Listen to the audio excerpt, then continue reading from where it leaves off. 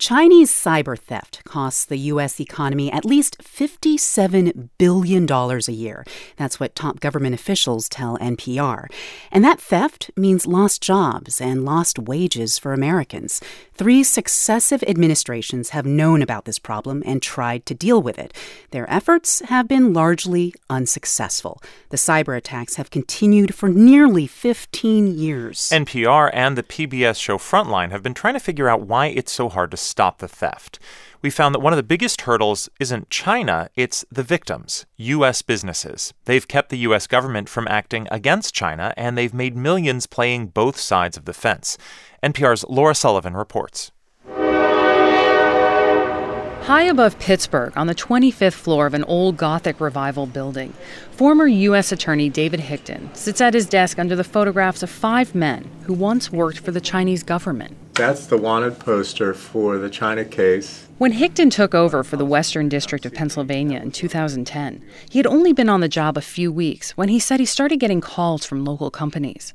They told him they thought China might be inside their computer systems. I literally received an avalanche of concern and complaints from companies and organizations who said, we are losing our technology drip, drip, drip, and we don't have any apparatus in place to deal with it. Hickton opened an investigation and set his sights on a particular unit of the Chinese military, Unit 61398.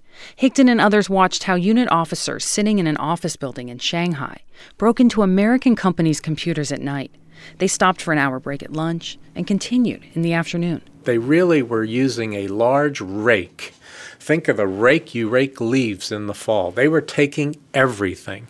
They were taking personal information. They were taking strategic plans.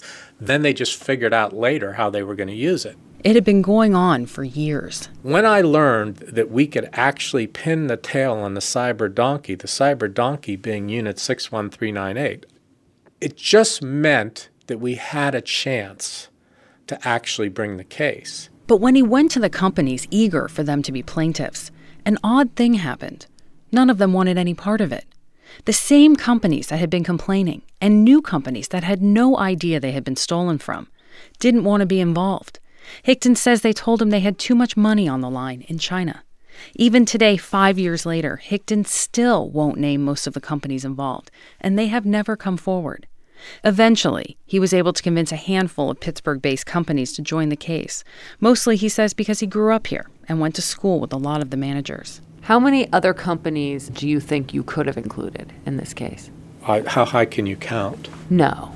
Yeah, how high can you count?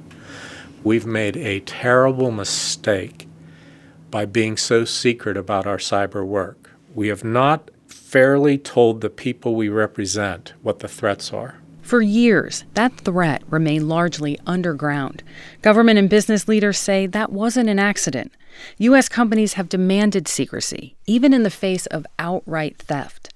In interviews with NPR, U.S. companies said they had too much money at stake and said they had a responsibility to shareholders to manage theft problems quietly. But now the impact of that secrecy is coming to light. Companies face hundreds of millions of dollars in future losses by keeping a secret that hand-tied U.S. officials and ultimately failed to hold China to account. It wasn't supposed to be this way. U.S. officials had high hopes when China joined the World Trade Organization in 2001. There was a honeymoon period in the first 6 or 7 years, a desire to try and make things work. Michael Wessel has been a commissioner on the U.S. government's U.S.-China Economic and Security Review Commission. He says starting around 2006, businesses began coming to him saying China had stolen their designs or ideas, or had pressured them into taking partnerships and taken their technology. But just like with David Hickton, Wessel says they wouldn't come forward. The business community wanted the administration to come in hard without anyone's fingerprints being on the reasoning behind it. They wanted the profits, but they also didn't want the possible retribution. Wessel says that was never going to work. The U.S. could have brought criminal cases forward, enacted sanctions, or opened investigations if a company would let them. Wendy Cutler was a veteran negotiator at the office that could have done some of that enforcement, the Office of the U.S. Trade Representative. She said it wasn't just that U.S. businesses were hesitant to come forward in specific cases. She says the businesses didn't want them to take action in any cases. U.S. enforcement officials were not as effective if we don't really have the U.S. business community supporting us, but also providing us the information. Looking back on it, in retrospect, I think we probably should have been more active and more responsive. We kind of lost the big picture of what really was happening. Court cases and documents from recent years offer a clue into what experts believe was happening. The Chinese government has been accused of stealing everything from vacuum cleaner designs to solar panel technology to the designs of Boeing C-17 aircraft. China has broken into gas companies, steel companies, and chemical companies. Not long ago, Chinese government companies were indicted for stealing the secret chemical makeup of the color white from DuPont. Chinese hacking made occasional headlines, but none really grabbed Americans' attention until January 2010. Finally tonight, Google's China threat. When an American company did come forward. The world's leading search company announced yesterday it had discovered what it called a highly sophisticated and targeted attack. Google decided to do what no other company had done. They announced the theft and publicly blamed the Chinese government. 34 other well-known American companies had also been hacked. But to this day, most have kept it a secret. NPR tracked down 11 of the companies. None of them would comment on the hack. James McGregor is the former chairman of the American Chamber of Commerce in China and was there at the time.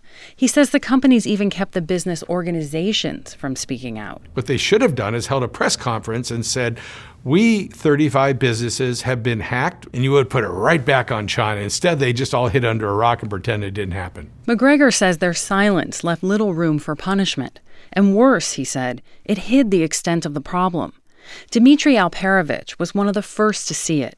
He was working at a security firm in Atlanta during the Google hack. One afternoon, Google called, said they needed backup. Alperovitch is a well-known cyber sleuth. He says when he took a look, he was stunned. I knew pretty much right away that this is something very different. For the first time ever, we were facing a nation state, an intelligence service that was breaking into companies, not governments, not militaries, but private sector organization. Where was the U.S. government on all this? The U.S. government was nowhere to be seen. Evan Medeiros was on staff at the National Security Council at the time and a top China specialist under President Obama. He says they didn't turn a blind eye. Obama signed an agreement with China to address the hacking, but he says the administration also had other priorities: North Korea, Iran, the economy, climate change. Direct confrontation with China does not usually result in lasting solutions. It seems like not confronting China did not provide any solutions either. I mean, if you want big structural change, it takes time. The question is, do you want to play checkers? Do you want to play chess? But without repercussions, the attacks continued. In the year after the Google hack, Dmitry Alperovitch uncovered 2 more serious intrusions into American companies. In the fall of 2011, he went to the White House to warn officials about what he had found. He sat down in the Situation Room with half a dozen top administration leaders. I got this distinct impression that none of this was news.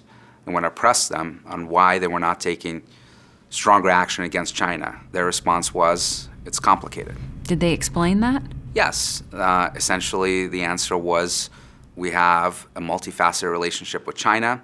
Some of those same companies that were being victimized by China also wanted to continue doing business in China. So I asked James McGregor, the American business representative from China. How can businesses walk into United States agencies and complain about being treated unfairly if they're the ones that are preventing any action from being taken? Well, sometimes 2 things can be true at the same time. Companies are afraid of China. There's this whole Tony Soprano side of the party that will come in and teach you a lesson, and you better not complain. American business companies did what their incentives are to make money. Mm-hmm. How's that working out for them? Well, it's let's just say they're now facing they're woke. Today, McGregor advises dozens of companies doing business in China and says that awakening has meant acknowledging they've got a problem. China is no longer an up-and-comer. It's a true competitor, closing in on America's high-tech sector. And officials are beginning to ask whether years of theft and hacking have given China an edge the United States will no longer be able to stay in front of, or whether U.S. government agencies will be able to catch up on enforcement. Top government officials told NPR federal agencies are years behind where they could have been if the theft had been openly addressed. Even at the Pentagon, as late as 2014, cyber theft from China was not one of the department's top priorities. Our intelligence agencies were looking at the Middle East. They were looking at the Russians. We had more Pashto Urdu speakers than we had Chinese speakers in the intelligence apparatus. Air Force Brigadier General Robert Spalding worked for the Joint Chiefs of Staff and was a China expert for the National Security Council. He had never given the issue much thought, but in the fall of 2014, he loaded a confidential briefing into his computer. It was case after case where the Chinese government had stolen the product designs from almost a dozen high-tech American companies. It immediately changed my conception, my view of the world. I realized I did not know how the world worked. Spalding says he made it his mission to get the word out to other government agencies. But even in 2015, he says he was met mostly with a shrug. We went to Commerce and we went to Treasury and U.S. Trade Representative and State Department. The two responses we got were, oh my gosh, this is really, really bad. And the second one is, that's not my job. And that was almost the universal answer that we got. Every time we went to a senior leader, bad problem, but not my problem. Spalding, who retired from the Air Force last year, says in the final years under President Obama and now under President Trump, agencies are finally starting to take some action. The Justice Department is bringing criminal cases, the Trade Office is investigating China's dealings, and both administrations have brought concerns to the Chinese directly. But Spalding says it may have come 10 years too late. We all missed it. We have to understand the problem and then get to work on it. Today, the Trump administration is wielding billions in trade tariffs to bring China to the table on a host of issues and hopes to negotiate an end to cyber theft as part of any trade agreement. But it may be years before the American public has a full understanding of what it has lost. Laura Sullivan, NPR News.